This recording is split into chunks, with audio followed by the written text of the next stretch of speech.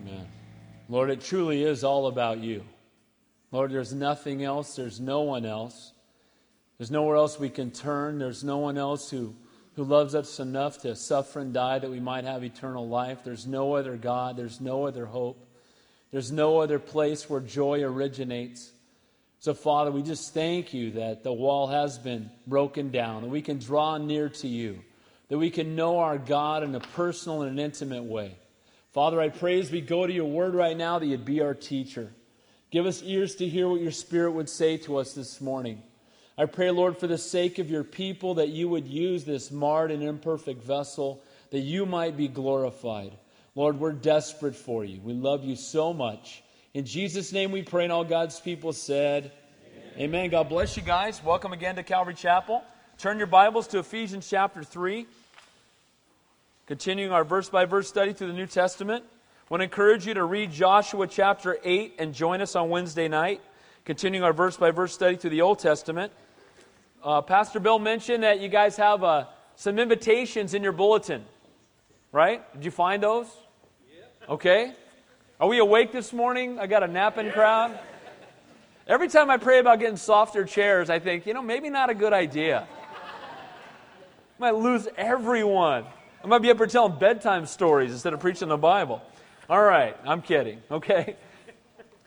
In 3.5 weeks, on December 7th, we have a ministry called Pottersfield Ministry that's going to be here. And we've made over 2,000 of these invitations. And I want to say this first. If you're not going to use them, please leave them on the back table because we want to use them. We want to give them to people.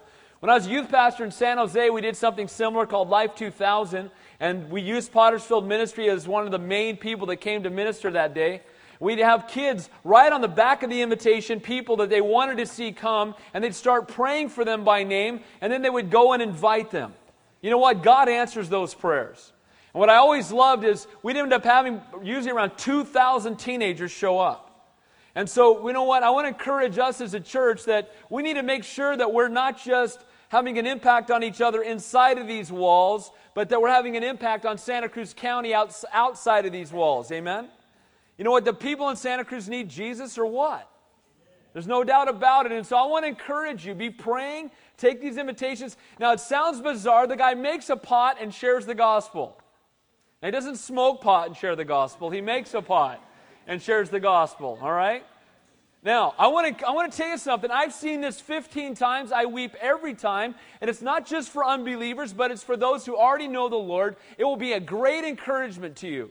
So again, we should be inviting people to church all the time. But you know what? Sometimes a special event like this gets us to, reach out to somebody who maybe wouldn't normally come to church on a regular day. Calvary Chapel Aptos is going to be joining us that night. I'm looking forward to it. Be praying for that. Be praying that the kingdom would be added to on the night of December 7th. Amen?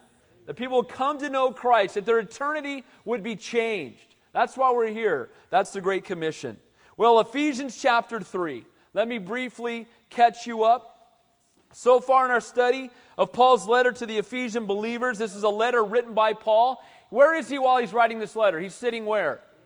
In prison.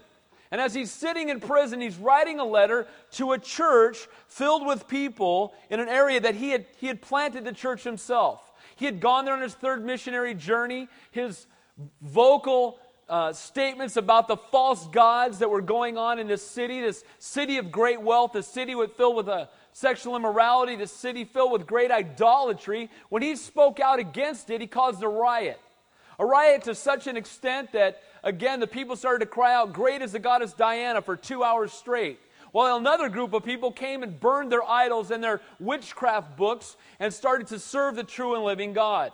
Well, it's been about 10 years now that Paul's been gone, and the word has come back to him that, again, the children of the Lord living in Ephesus, that many of them were being turned away by the riches of this world yet again.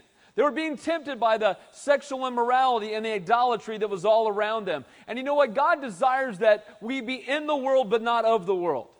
That we not be a reflection of the world, but we be a reflection of the Lord to the world. Amen? And so his heart was to write this letter back, to exhort them, to remind them that their riches really were in Christ and not in the wealth of this world. That their position was in Christ and not lined up with the things of this world or the idols of this world. And so far in the first 2 chapters, what we've seen is our position in Christ and our riches in Christ. Now, when we looked at our riches in Christ, remember we're blessed, chosen, adopted, accepted, redeemed, forgiven, enlightened, assured, right? All of those things, given an inheritance, and all of those things are riches that we have in Christ. And he's telling them again that, look, the wealth of this world is fading, it's fleeting, it's passing away, but the riches you have in the Lord will endure forever. He then in chapter 2 goes on to tell them who we were outside of Christ and who we are now in Christ. Outside of Christ, the text says that we were separated from God, that we were following Satan's lead, that we were ruled by the lust of the flesh and the desires of our mind, that by nature we were children under divine judgment, that we were hopeless, we were helpless, we were spiritually dead, and we were headed for destruction. Man, that's bad news. Amen? That's bad news, and that's where the world is apart from Christ.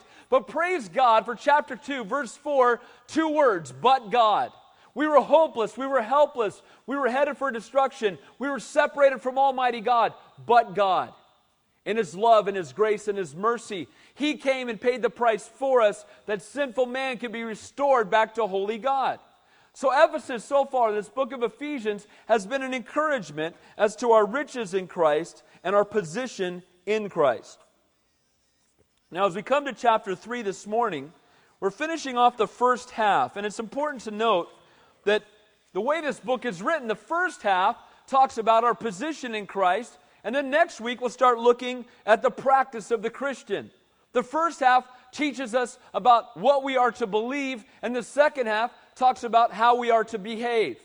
The first half talks about doctrinal truth, the second half about divine duty. The first half about the privileges of a Christian, and the second half about the responsibilities of a Christian. And you know what? That format ought to be alive in our lives, you guys. We shouldn't just study the Bible and take it all in and have it not impact our lives. We got to have chapters 1 through 3, learning what we believe and knowing what we believe, but it also ought to impact how we behave. And so this is Paul's heart. As we come to chapter 3, he's finishing up talking to them about, again, the work that God has done, their position in Christ, and he's going to start to exhort them about how to behave. As we get to the end of the text this morning, he'll be praying for them that they'll be equipped to not only know what God's taught, but know how to live for Him and be equipped to live a life set apart unto the Lord. Now, it's interesting. I titled the message this morning, for those of you who take notes, The Mystery of Grace. The mystery of grace. And while the Jewish people, based upon the teaching of the Old Testament prophets, did indeed look forward to a coming Messiah, they didn't really grasp what the Messiah would do when He came. What did most of the Jews think the Messiah was going to do when He came? They thought He would wipe out the Romans. They thought the Messiah was going to come in and He was going to be a mighty warrior. They were looking for Gladiator or Braveheart or something, right? They were looking for somebody to come in with a sword in his hand and start wailing on the enemy. By the way, just to make sure you guys know, I didn't see either one of those movies because they were rated R, just in case anybody goes, Pastor Dave, Braveheart. That's why I don't ever quote movies. See, it slipped out. Now, let me say this. They were looking for some kind of mighty conqueror instead of a suffering servant. And because they were looking for a mighty conqueror, they missed the suffering servant. Not realizing that He didn't come to conquer physically, but He came to conquer spiritually. And so they missed the Messiah because they were looking for the wrong type of a Messiah.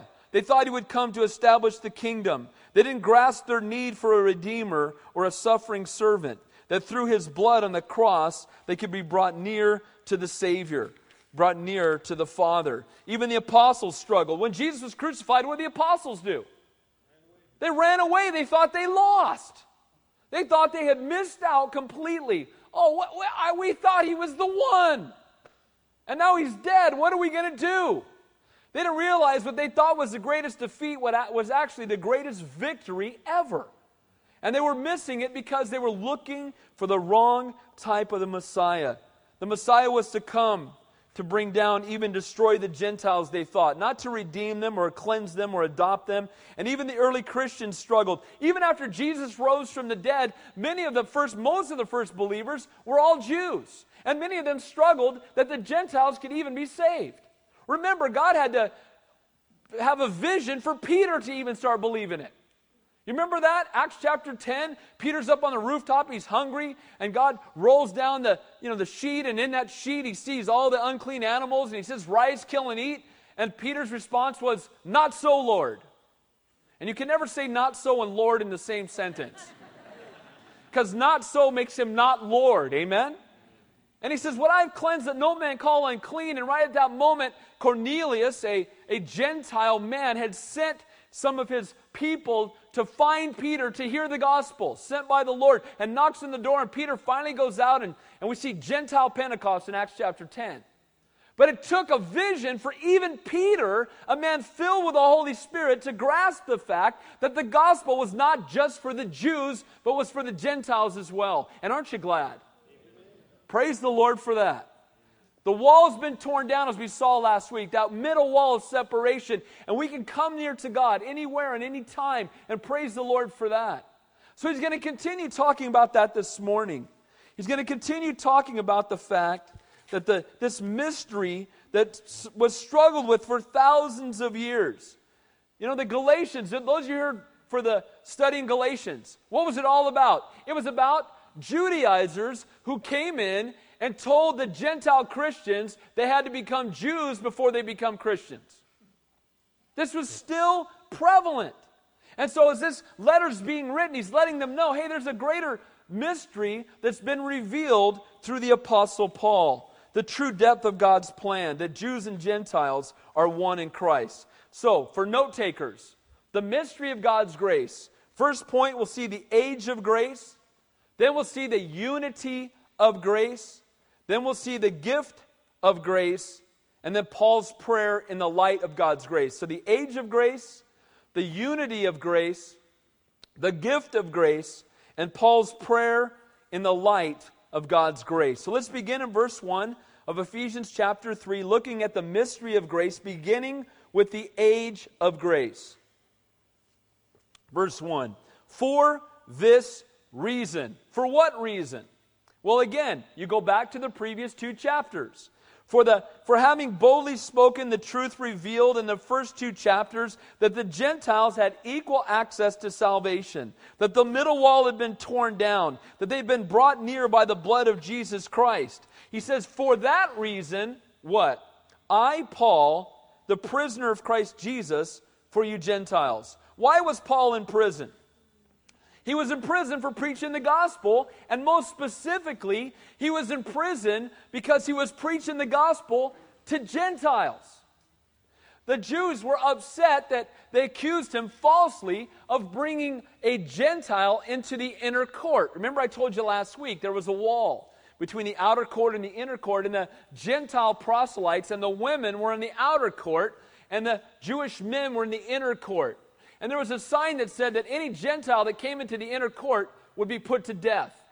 And they accused Paul of bringing a Gentile into the inner court, which didn't really even happen. But here's the thing.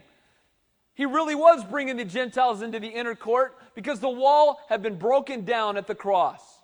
There was no more separation between Jews and Greeks. There was no more Gentiles. There was no more separation between men and women. And praise God, no more separation between God and man through the person of Jesus Christ. And so the wall's been broken down, and he's in prison because he shared the gospel. And I want you to notice something here, and I love this. He says, a prisoner of the Roman Empire. He says, the prisoner of Christ Jesus. You know why? I love Paul. And Paul just flat out rocks because Paul gets it. Here's Paul's heart. You know what? God is in control, and even though the Romans are the ones that are chained up to me at night so I don't get out of here, the only reason I'm in here is because God put me here. We need to get to the point in our walk with God that we realize that all things certainly do work together for good for those who trust in God and are called according to His purpose, that our God is in control, and that everything that comes our way when we're walking in obedience, hello? Paul was not in prison for dealing crack. Amen? Paul was not in prison for being a mass murderer. Well, it's the grace that God has me here for a reason. No, that you're in here because you were dealing crack. And sin has consequences. Amen? But in this case, when you walk in the center of God's will, and you're serving God, doesn't mean you're walking in perfection. That's why we need to be saved. But the point is that you're seeking after God, and the consequences come. Okay, Lord, you knew. Does God know? Yes, He knows. And Paul says, I'm not a prisoner of the Roman Empire, because if the Lord wants me out of here, I'm out of here tomorrow. And if the Lord doesn't want me to leave, they can open up all the gates, and I won't be able to. So, you know what? I'm a prisoner of Jesus Christ. I'm latched to Him. He sees himself as a prisoner, not of Rome, but of the Lord. He knew that Jesus was the Lord of his life, not the Roman government. And again, it was the Lord who had him there. You know what I love about Paul? In this case, it was kind of a different situation in that he had freedom. He was kind of under house arrest, but there were guards that were there during the day to make sure he didn't escape. And then at night, they would chain a guard to him so he didn't slip out in the middle of the night. Can you imagine what Paul might have to say to you if you were chained to him for 8 hours? Paul's going, another divine appointment. Let me tell you about Jesus, It's kind of like when I get to sit next to somebody on a 17-hour plane flight. I pray for those people for weeks on end, and I love it because I'm in the aisle, and that means they're not. And so they got to get up to get around me. It's just great. Captive audience. I've been praying for you for a month. What? And you know what? Jesus loved. And that's the Apostle Paul. Divine appointment, a prisoner of Christ. I'm here for a reason. And you know what? Praise God that I'm here. Not murmuring, not moaning, not complaining, not griping against God, but saying, Lord, you have me here for a reason. You know what, guys? We don't work for our boss, we work for the Lord. We don't, work for the government, we work for God. And everything we do, we honor the Lord above all else. And so when Paul's sitting in prison, he's ministering to his jailers. And when we're at work, we need to be ministering to our boss and ministering to our neighbors. And we need to be salt and light because this world so desperately needs the Lord. You know what? You're also a parent for Jesus. You're a parent for Jesus. Those are His kids in your house. He's letting you raise His kids. You better do a good job. Amen? If someone watches my kids and they mess it up, they're going to answer to me, and But man, imagine messing up God's kids. We better take good care of them. Amen? And he says here, for you Gentiles. Why again was he in prison? Because of his efforts to bring the gospel to the Gentiles. Paul's imprisonment that we could look at as a bummer. Paul could say, man, I was out there planting churches. People were getting saved. I was causing riots and revivals and all kinds of... Now I'm sitting in jail, Lord. How could this be you? Well, you know what? I think he had to be in prison so he'd stop long enough to write the Bible. He wrote 4 letters while he was in prison. Right? We're still getting blessed today because Paul went to prison. And too often we think, man, it's a bummer. Man, how could this possibly be happening? And God said, it's all part of my divine plan. May we learn to trust God no matter what the circumstances. Amen. May we learn to say, Lord, I trust you no matter what. If indeed, verse 2, you have heard of the dispensation of the grace of God, which was given to me for you. If, the word if there in the Greek doesn't imply doubt. He's saying, but if, as if I presume. I presume that you've heard of the dispensation of grace. The message that's been given to me by God for you Gentiles, to let you know that center wall has been torn down, that you can approach the throne of grace.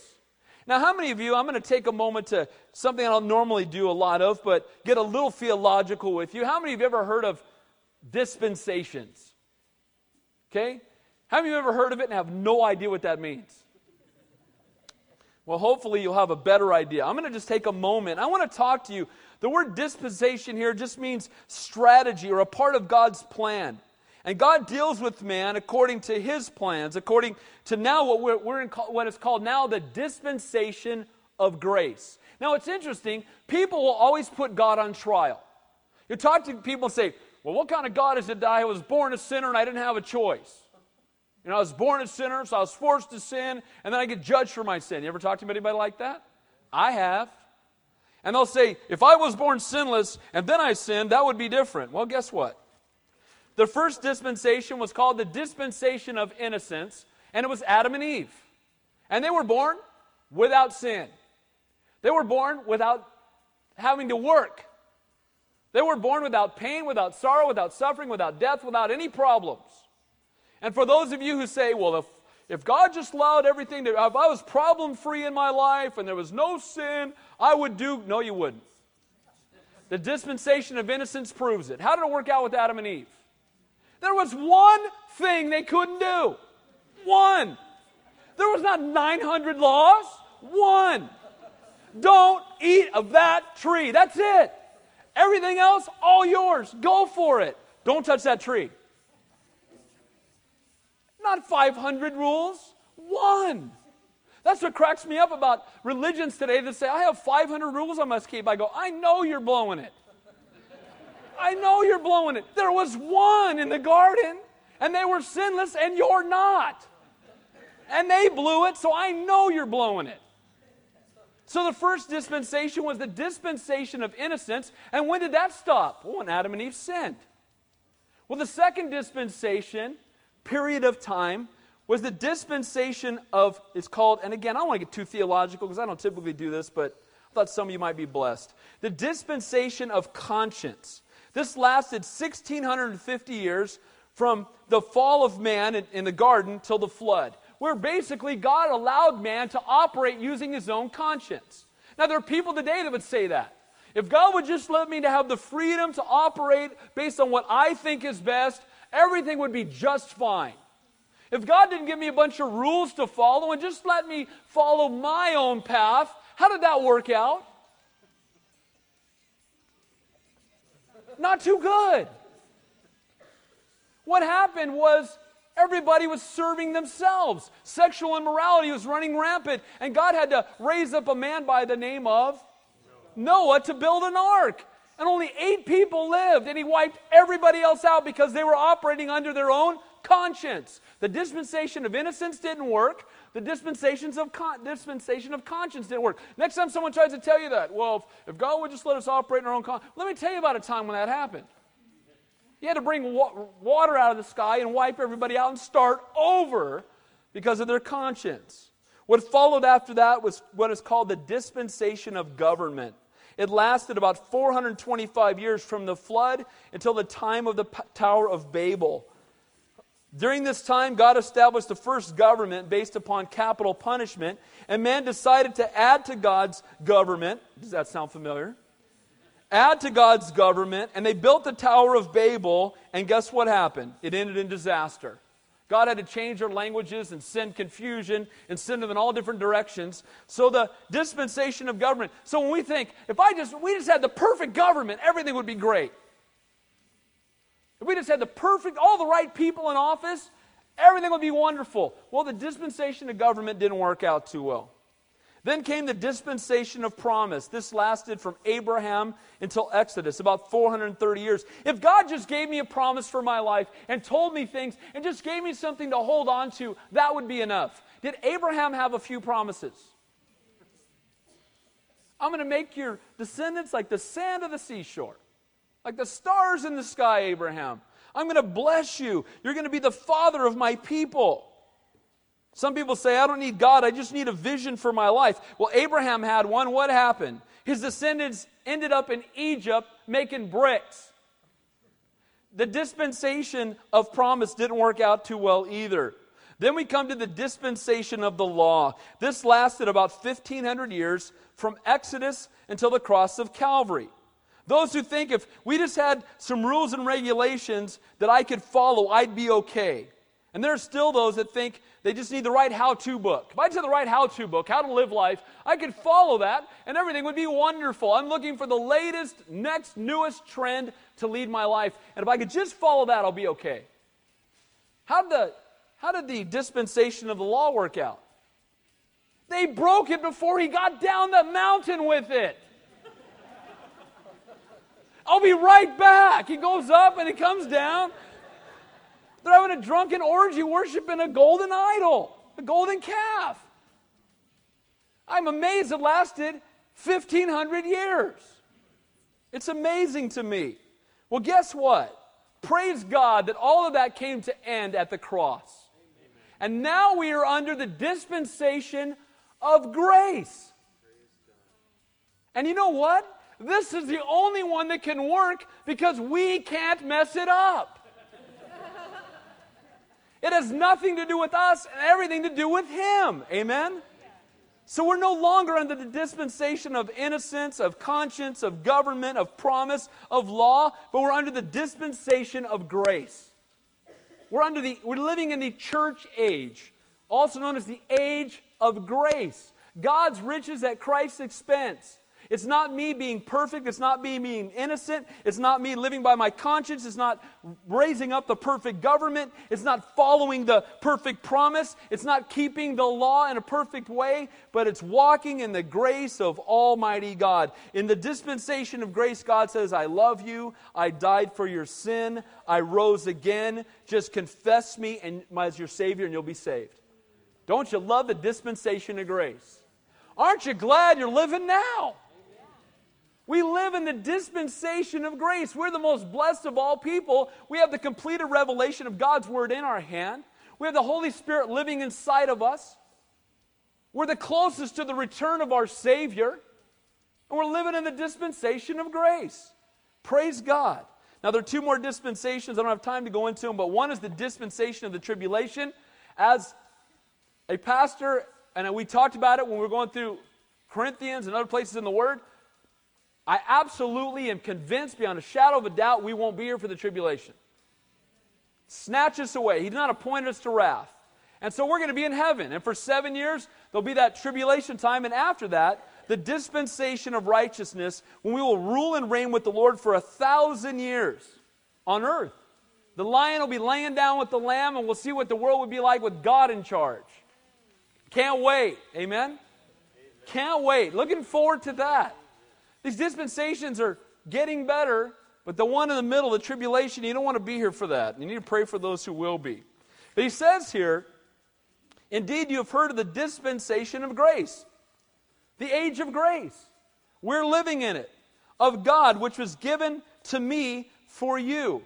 Not given to Paul only for his private use, but for the sake of sharing it with others. God had showed the grace of God to Paul toward the Gentiles that he might go out and share it with everyone else. Guys, we're under the gospel of grace. We're under the dispensation of grace, and we need to reach out to others with that same message. We don't need to hide our light under a bushel. You know, Christmas is coming up. That's Jesus' birthday, by the way, if you've forgotten. Not Santa Claus's birthday. Right? It's Jesus' birthday. And you know what? It's a great opportunity to share your faith. It's a great opportunity to get dead up to your eyeballs. It's also a great opportunity to share your faith. And it ought to be more focused on that than anything else. It's great to get together with your family. It's great to exchange gifts. But it's Jesus' birthday, not ours. Amen? And we ought to take this as an opportunity to share with people the love and the grace and the mercy of God. God doesn't reveal truth to us or give us gifts that we might keep it to ourselves, but that we might share it with others. So the mystery of grace, part one was the age of grace. We're in it. And now we're going to look at the unity in grace. Look at verse 3. How that by revelation he made known to me the mystery, as I have briefly written already. The word mystery there is in Greek is a once hidden truth now revealed. It's not a mystery. Ooh, No, it's not a mystery like that. Not this thing, we got to get clues. That's not what he's talking about. It's a mystery of something that was once hidden that's now been revealed. Now, have you ever wondered why God would hide things? Why didn't he just give the whole thing at the very beginning? Why would he hold back? We'll talk about that more as we move on through the text. But there's a very clear reason in my mind for exactly why he did it. And of course there's a reason, because he did it and he's God and he knows better than we do. Amen? But it says here, we see that in God's perfect timing, in his appropriate timing, he revealed the truth of the mystery. Now, what mystery is he talking about here? The mystery he's talking about It says in Isaiah, I will also give you as a light to the Gentiles, that you should be my salvation to the ends of the earth. You know what? That the gospel was not just for the Jews, but was for the Gentiles. In Acts chapter 1, verse 8, it says, but you shall receive power when the Holy Spirit, Jesus said this, has come upon you, and you shall be witnesses to me in Jerusalem and in all Judea and Samaria and to the end of the earth. What's the mystery? The mystery is that the gospel is available to all men. It's not a message just for the Jews. It's a message for all men. Again, all true revelation must be backed up with Scripture. Often people say, I've got a new mystery from God. Give me a verse. Amen? I've got this new revelation. Show me a verse to back it up. I had this wild experience. You got a verse in the Bible for that? No? Then I don't believe you. I've had people get offended when I tell them that, but I'll take God's word over your experience every time. Sorry. Amen? Do our experiences lie to us sometimes? I had this burning in my bosom. It's a chili dog. You know, get over it. I had this burning in my bosom that proves that the Book of Mormon is true. No, it's a chili dog. It's too many jalapeno peppers. That doesn't mean that that's God. We got to check everything against the Word of God. Amen? The mystery was that the gospel was available to all men. All true revelation, all true prophecy must be both consistent with and backed up by Scripture. And today you and I are so blessed that we've got the completed revelation in our hand. I love the fact that it's right here. All of it. I've heard it said before that God was saying, man, you pastors, why does it take you so long to study? All you got's one book. You think you can figure it out by now? Why you got to go to college for 6 years to get it? You only got one book to study. Because this isn't Moby Dick. This is the living, breathing Word of God. Amen? And it's, we can study it the rest of our lives and we won't even begin to scratch the surface. Now it says here, by which, verse 4, when you read, you may understand my knowledge in the mystery of Christ, which in other ages was not made known to the sons of men, as it has now been revealed by the Spirit to His holy apostles and prophets. This mystery, this truth written about by the Apostle Paul, this mystery of Christ, His person, His office, His grace, His work, what He came to do to accomplish, was something that was not foreseen completely by the Old Testament prophets. Again, many of them were looking for a conquering Messiah, not a suffering one. But how can you read Isaiah 53 and not read the cross into that? How can you look at Psalm 22 and not see Jesus hanging on the cross?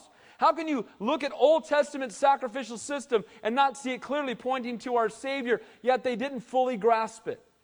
It was still hidden to them. But to you and I, it's wide open. If you come on Wednesday night, every chapter we see Jesus. Amen? Amen. Leviticus, Numbers, Deuteronomy, doesn't matter where it is, you see Jesus in every chapter. Because it's all a picture of the Messiah that was to come. It says here, the sons of men. It was not known to the sons of men. The previous generations, men in general, did not fully grasp this mystery that was hidden. I'll tell you why it was hidden in a moment. Look at verse 6. That the Gentiles, here's the mystery, that the Gentiles should be fellow heirs of the same body and partakers of His promise in Christ through the gospel. This was a mystery prior to mainly Paul's ministry. Paul's ministry was focused on the Gentiles, making sure they knew that they too could draw near to Almighty God through the shed blood of Jesus Christ. That was Paul's main focus and ministry. That the Jews and Gentiles were fellow heirs of the same body, partakers of the same promise, that they came to God the same way. Now the Jews in the early days, man, they didn't like that at all. Wait a minute. You got to become like us, and then you can come to the Lord. And that's a danger in the church today. Trying to tell people they got to become like us before they can come to the Lord. No, they don't. Amen? You come just as you are to the Lord. You don't need to take a shower before you get into the bath. You don't know, I got to clean myself up before I can come to God. You know what? You'll never be clean enough. You need to come right now. Amen? And you need to come to Him just the way you are. And the Jews and the Gentiles, the Jews had this, well, you need to be circumcised. You got to keep the law. You got to follow after our truth, our laws, our ways. And then you can, once you become a Jew and you're in good standing as a Jewish proselyte, then maybe you'll be ready to become a Christian. Well, this mystery is being wiped out by Paul, who was the Jew of all Jews. What was Paul doing before he got saved? Killing Christians. He was persecuting Christians, and he was one of the Sanhedrin. He was one of the most elevated of all the Jews, going after Christians. And now here he is, preaching the gospel to Gentiles. Don't you love what God does in the life of people? Amen? The guy that was the most feared of all Christians, by the Christians, became one of the most mighty Christians, witnessing to the very people that he once called dogs, Gentile dogs, the uncircumcised, and now he's reaching out to them in love. Can you imagine what this message must have been like for the Gentiles to hear this? I want you to know you can come to God in the same way the Jews do. Really? That wall's been torn down. You don't have to be on the outside anymore trying to catch a glimpse of what's being said. You can come near yourself. Praise the Lord. That's the message that Paul was delivering to the Gentiles. Had always been on the outside looking in. And again, now they could draw near. Jesus did away with all the rituals and the man-made relationships available and made the relationship available to all men. Salvation brings the gospel, not rules, not rites, not rituals. So we have unity in grace. The Jews and the Gentiles are saved the same way. Men and women are saved the same way. No matter what your background, rich or poor, saved the same way. It's the same God, the same gospel, the same truth, the same salvation, no matter who you are. And that's the mystery of grace, because they had not fully grasped it prior to this time. Let's move on now to the gift of grace, or the fruits of grace, if you will. It says, of which, verse 7, I became a minister according to the gift of the grace of God given to me by the effective working of His power. Paul was a minister not according to his good works, not according to his natural abilities, not according to his great knowledge, but by God's grace. Everybody that's doing anything for God is doing it by God's grace. Nobody is doing it because God just couldn't live without him. You know, that guy's really talented and gifted. And man, if that guy got saved, can you imagine? You ever said that? I have. Have you ever said that? Boy, if so-and-so got saved, wow! Yeah, God really needs him. What's God going to do without him? Whoa, man. You know, right? It's all grace that any good works take place. It's all grace that any of us has any gifting, and God is, again, doing a work through us. It's grace. And Paul's very clear to say, Paul could have said, I was the most educated, sat at Gamaliel's feet. You know what I'm talking about, right? And, I was right. I was on the Sanhedrin, and, you guys got nothing on me. I'm more educated than all of you combined. He didn't do any of that. He said, I'm a minister by God's grace. And it was really God's grace with Paul. Saul of Tarsus, killing Christians, holding the coats while they stoned Stephen, becomes a guy writing books of the Bible. Amazing. But you know what? Where sin abounds, grace abounds much more. And he who has been forgiven much loves much. And it says in the rest of this, it gives us a clue, because it says the effective working of His power. The grace of God given to me by the effective working of His power. The word working there is energia, where you get the word for energy. The word there for power, I'll give you one guess. Dunamos, where you get the word dynamite and dynamic. You shall receive power when the Holy Spirit has come upon you. And so, what is it that's working in Paul? It's the power of God through the person of the Holy Spirit, who by His grace chose to use this man. Who should be glorified in that? God alone. You've heard me use the analogy before, and there's a few new people, so I'll use it again. Why do I repeat myself? Because you forget stuff. Paul repeats himself. The Word of God repeats himself. But many years ago, I was visiting my parents from Southern California. I had the worst toothache of my life. It was just beyond toothache. And it was Thanksgiving Day.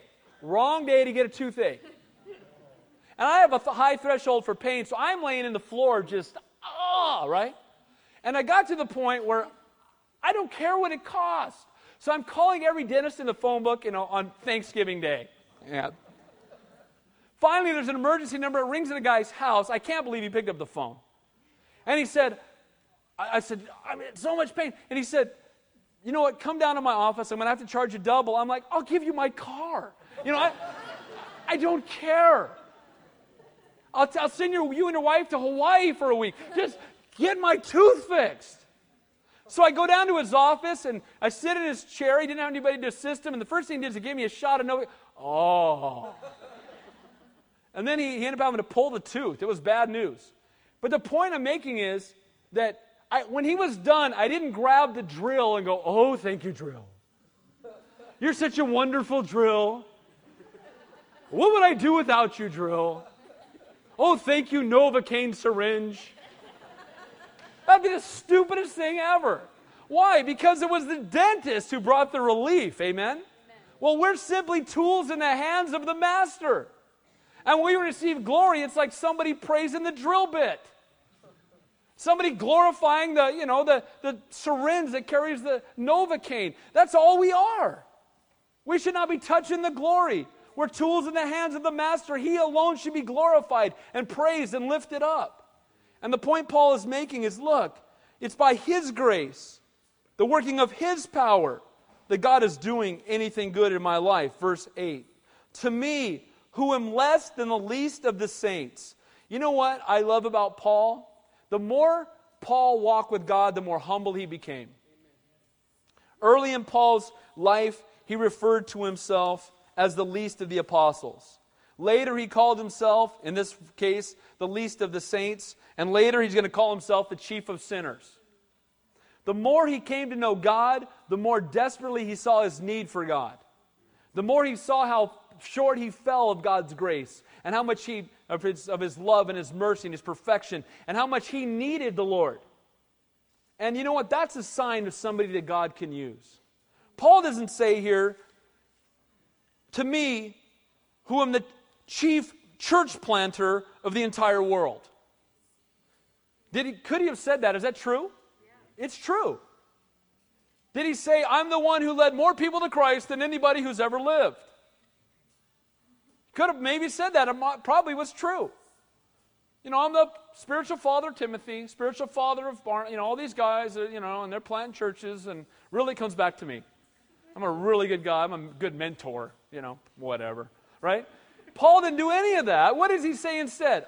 Chief, I'm the least of the saints. Humility. This is somebody who gets it. Paul's history is he'd been a persecutor of the early church. Now he's an instrument of God, used by God to proclaim the good news. And the closer he got to the Lord, the more he was aware of his desperate need for Him. And the closer that you and I walk to the Lord, the more we ought to walk in humility, not arrogance. Amen? The more we ought to walk in desperation for Him. You know what? We hate arrogance when we see it in other people, don't we? You see it in somebody else, you go, that guy's arrogant, right? We've got to have a mirror up in front of us so when we do it, we feel just as bad. Amen? He says here, great to me who am less than the least of the saints, the grace was given that I should preach among the Gentiles the unsearchable riches of Christ. So by God's grace, he was allowed to go out and preach. What did he preach? The unsearchable riches of Christ. He didn't preach the 7 steps to financial freedom. He didn't preach 3 ways to overcome your anger. He didn't preach how to be more happy in life. He didn't have philosophical or psychological or theological seminary. He didn't have seminars. What did he preach? Christ. The unsearchable riches of Christ. We can preach the unsearchable riches of Christ for 24 hours a day for the next 1,000,000 years, and we would barely scratch the surface. Why do we want to teach anything else? Why do we want to look at anything else but the unsearchable riches of Christ? The message of Paul's ministry was Christ and Christ alone. The riches of Christ are without end. They're beyond comprehension, and he would not teach anything else. Verse 9, and to make all see what is the fellowship of the mystery, which from the beginning of the ages has been hidden in God, who created all things through Christ Jesus, through Jesus Christ. The fellowship of the mystery had been hidden. Now, why would God hide it? Why would He hide the fact that the wall is going to come down? Why would He hide the fact that Jews and Gentiles alike will be able to approach Him? You know, it's interesting, as we're going to continue to read on, I believe there's a very clear reason why. This truth was hidden in God and was now revealed in Christ. Jesus is the truth, and He again has made all things, and through Him we find our hope, and we find the reason for living. And it says there, the ages has been hidden in God, who created all things through Jesus Christ. Do you know that Jesus Christ is the creator? Amen. People try to make Him the creation. He's not the creation, nor was He ever created. He is the creator. Amen? And it says here, He's the creator. And then it says in verse 10, to the intent that now the manifold wisdom of God might be made known by the church to the principalities and powers in the heavenly places. Now this blows me away. This says that the manifold wisdom of God is being made known by the church to the principalities and powers in high places. Who are the principalities and powers in high places? Who are they?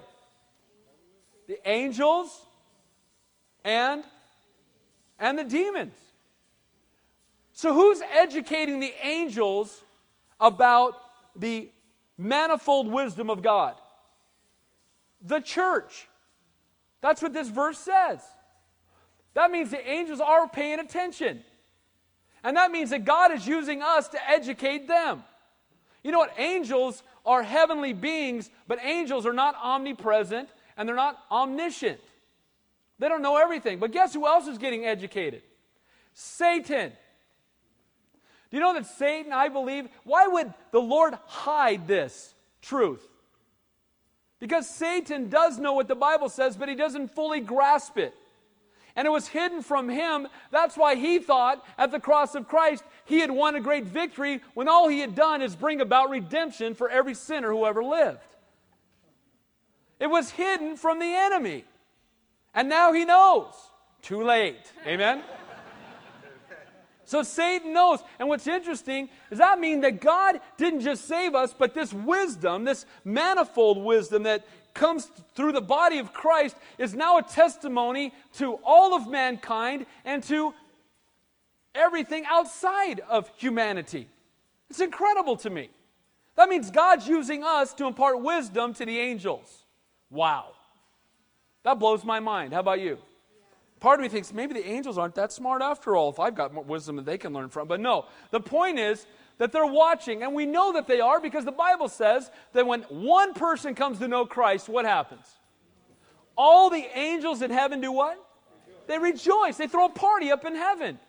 So they're attentive to what God is doing here, and God is doing through us. And when you think about it, that they're watching us, makes you a little conscious about what you're doing. Amen? 1 Peter says, the angels are studying us, no doubt that God would reside in people like us. 1 Corinthians says, we are made a spectacle unto the world and unto the angels. So while Satan knows the Scriptures, again, there was a truth that was hidden to him. Verse 11, according to the eternal purpose which He accomplished in Christ Jesus our Lord. It had been hidden. There was an eternal purpose. And the supreme purpose of the church is to glorify God and to point mankind to the only available bridge in Him. It says in Ephesians 1, in the dispensation of the fullness of time, He might gather together in one all things in Christ. Everything will be gathered together in Christ. You know that Jesus will be the judge of every man. Did you know that? He will be. Buddha bowing to Jesus. Muhammad bowing to Jesus. The Dalai Lama bowing to Jesus. And all of it is in Him and in Him alone. He is the way, the truth, and the life, and no man comes to the Father but by Him. Him alone. And it's all wrapped up in Jesus. And He is either your Savior or He's going to be your judge. Choose one. Amen? What are you going to do with Jesus? That's what really matters. In Christ, the ministry is in Christ. Wisdom, comes from the knowledge of Christ. Verse 12, in whom we have boldness and access with confidence through faith in God. So he's saying that the fruit of this grace is one, God gives us the opportunity to be in ministry. He then gives us the opportunity to impart His wisdom to others. And now in this final verse of this section, he talks about having boldness and access with confidence in Him. You know what? We have boldness to speak for Him, but that boldness can only come through His grace.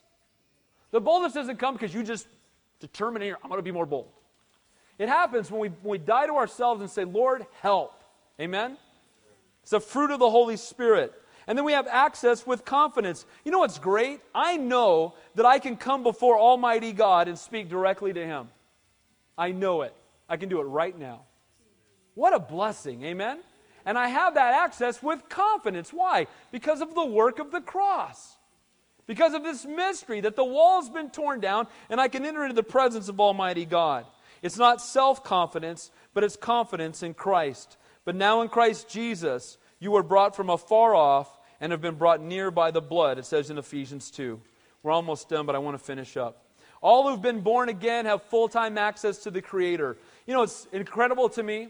People will travel hundreds, if not thousands of miles to go to Mecca to sit on a towel and bow down to a rock. That's a fact. People will travel great distances to watch the Pope drive by. Isn't that true? Wait all day, got my spot, he goes by and you wave at him. Okay, that was thrilling. Now let me say this. We don't have to go anywhere and we can talk to Almighty God. I don't have to fly anywhere, I don't have to book any plane tickets, I don't have to sit outside in the rain and wait for a good spot and hope that when the Lord drives by, I might catch a glimpse of Him. He's right there ready and willing and waiting for me to come near and say, Lord, I just want to spend an hour in prayer with you. I want to spend a half an hour just worshiping at your feet. And He's right there saying, oh, my son, come. Come near to me. Come sit at my feet. Come sit in my lap. Let me put my arm around you, son. Let me put my arm around you, daughter. Let me hug you close to my bosom. Let me share my love with you. That's the God we serve. Amen? It's incredible. He's not a faraway God. Anywhere, anytime, we can come near to Him. Therefore, I ask that you do not lose heart in my tribulations for you, which is your glory. You know what else comes, the fruit of grace? Is the ability to endure suffering. When you understand what God has done for you and who you are in Him, you can endure anything. I see these brothers of Gospel for Asia, they've been beaten out sharing the Jesus film, and they come in and they're smiling. It was great. People got saved. Now, we got beaten up and they tore up our screen and destroyed our equipment, but people got saved. Bill and I are like, are we saved? And they're just smiling, telling us the story. Yeah, they held us down and beat us with sticks. And we're all like, my neighbor, won't talk to me anymore. Better just get over that already. Let's finish up with Paul's prayer. I know I'm going over a little bit, but where you guys got to go? That's what I thought. You'll be late for the football game. We can let that go by. All right. Niners are going to lose anyway. All right. So lastly, let's look quickly. His prayer. I want you to see this because it's so key. Paul's prayer for the Ephesian believers in light of God's grace. He says, for this reason I bow my knees to the Father of our Lord Jesus Christ. So first thing that we do in prayer is we must identify who we're praying to. Who we pray to. So he prays to who? To the Father of the Lord Jesus Christ, from whom the whole family in heaven and earth is named. We see again that for this reason, I bow to my knees. This is a position of intense prayer. The Jews didn't get on their knees to pray. They stand. You go to Jerusalem with us, you're going to see they still do. They stand by the wall and they pray. He's on his knees. That shows intensity. That shows sincerity of his prayer. Then he focuses the prayer on God the Father. Because again, prayer can only be as powerful as the one who it's addressed to. And then it says there, from the whole family in heaven on earth is named. Here again we see the unity of all believers because we're all His children. The whole family of God, we're all united in Christ and we are all His children. John 1 says, "But as many as received him, to them he gave the right to become the children of God, to those who believe in his name." Now, let's finish up by looking at what Paul prays for, and I want us to learn from this. What does Paul pray for? Paul, man of God, used mightily by God. What does he pray for? Lord, give me a new Cadillac. That's not what it says. Look at verse 16. That he would grant you, according to the riches of his glory, to be strengthened with might through his Spirit in the inner man. He prayed that through the riches of his glory, not to bless them physically, but to bless them spiritually. Man, would our prayer life change if we started focusing on our spiritual walk instead of our physical needs? Is it okay to pray for physical needs? Yes. But that should be way down on the list. May we start by praying for spiritual discernment and wisdom and the transforming work of the Holy Spirit in our lives. Paul's praying for these precious Ephesian believers, and he doesn't pray, Lord, give them stuff. Lord, make them more comfortable. Lord, take them out of the trials. Lord, get me out of jail. He says, Lord, may they know the riches of your grace. Lord, pour out the truth of your Spirit upon them. Verse 17, that Christ may dwell in your hearts through faith, that you may be rooted and grounded in love. Paul's desire for these saints was that Christ would dwell in their hearts by faith, that they would be rooted and grounded in love. You know what? There's nothing I want more for my 4 children than for them to love Jesus. I don't care. Nothing comes close. Nothing. And you know what? I'm an imperfect dad. Think how much more God wants that for us. That we would just love him. And we would love his Son. Empowered by the Spirit. That's the prayer that Paul prays. May be able to comprehend with all the saints what is the width and the length and the depth and the height. He's speaking of his love. When we've been strengthened in the inner man, when we've been rooted and grounded in love, when we've been adopted into his family, then we can begin to comprehend the depth of his love. You know what's interesting? This seems like it would be impossible to understand the depth of his love. But when we want to understand it, we need only go one place, and that's to the cross. How much does he love you? He'd rather die than live without you. And it's interesting. There's 4 points on the cross, and there's 4 ways of looking at his love. God's love is wide enough that everybody can be saved. His love is long enough that it will last throughout eternity. His love is deep enough that it can reach the worst sinner, and his love is high enough that it's going to take us to heaven. May we understand and grasp the width and the length and the depth and the height, to know the love of Christ which passes knowledge. This seems impossible. How can we know the love of Christ that surpasses human knowledge? That you may be filled with all the fullness of God. His prayer is not anything physical, but Lord, pour out your Spirit upon them till it flows out of them. Lord, pour out your love upon them so they love you above all else and they grasp who you are beyond measure. Lord, that's my prayer for them. Nothing physical, not deliverance from trials, but Lord, a greater understanding of God. Boy, couldn't we pray more like that? You know what else? Everything else will take care of itself. Then you'll have your neighbor not talk to you, and you'll come in and say, my neighbor's not talking to me. You won't be bummed out. Okay, Lord, it's okay. Because God, you're faithful and you're in control. The fullness comes to the action of being filled with the Holy Spirit to overflowing. He prayed they would know the love of Jesus. They'd be rooted and grounded in his word. That they'd be able to comprehend the width and the length and the height and the depth of his love. They would be filled with all the fullness of God. A seemingly impossible request. Look at the next verse. We'll finish with these 2 verses. Now to him who is able to do exceedingly abundantly above all that we ask or think. So what's the context of this verse? It's not asking for stuff, is it? Now him who is able to do exceedingly abundantly above all we ask or think, he's asking that they would know the depth of his love, the width of his love, the length of his love, the height of his love. They would be rooted in his love. They would understand his grace. That they would, again, know the fullness of God. And then he says, to him who is able to do exceedingly abundantly above all we ask or think. He's saying God can do that. It's beyond our imagination that we know the fullness of God's love, but to him who is able. Amen? So next time you quote that verse, when you're trying to get God to give you some stuff, remember where it is in the Bible. Amen? Say, Lord, you can do it, but what I want you to do is transform my heart, not give me stuff. To Him be glory. It says, according to the power that works in us, the power of the Holy Spirit, to Him be glory in the church by Christ Jesus, to all the generations forever and ever. Amen. May we learn from both the content and the intensity of Paul's prayer. Paul's praying with intensity. You want to start praying for your loved ones? You know what? Praying for their grades? Okay. Pray for their walk. Pray for their intimacy with God. Pray that they would know the fullness of God's love. Amen? So may we understand this mystery of grace. We're living in an age of grace, that we've been unified in the grace of God, that all the gifts we have come by the grace of God, and may we understand and pray enlightened by the grace of God. Amen? Let's pray. Heavenly Father, we thank you and praise you for your love and your grace. Lord, I do pray for each of us, Lord. I pray Paul's prayer, Lord, that we would know the fullness of your grace, the fullness of your love, the height and the depth and the length and the width of your incredible love for us, that we would be rooted in your love, Lord.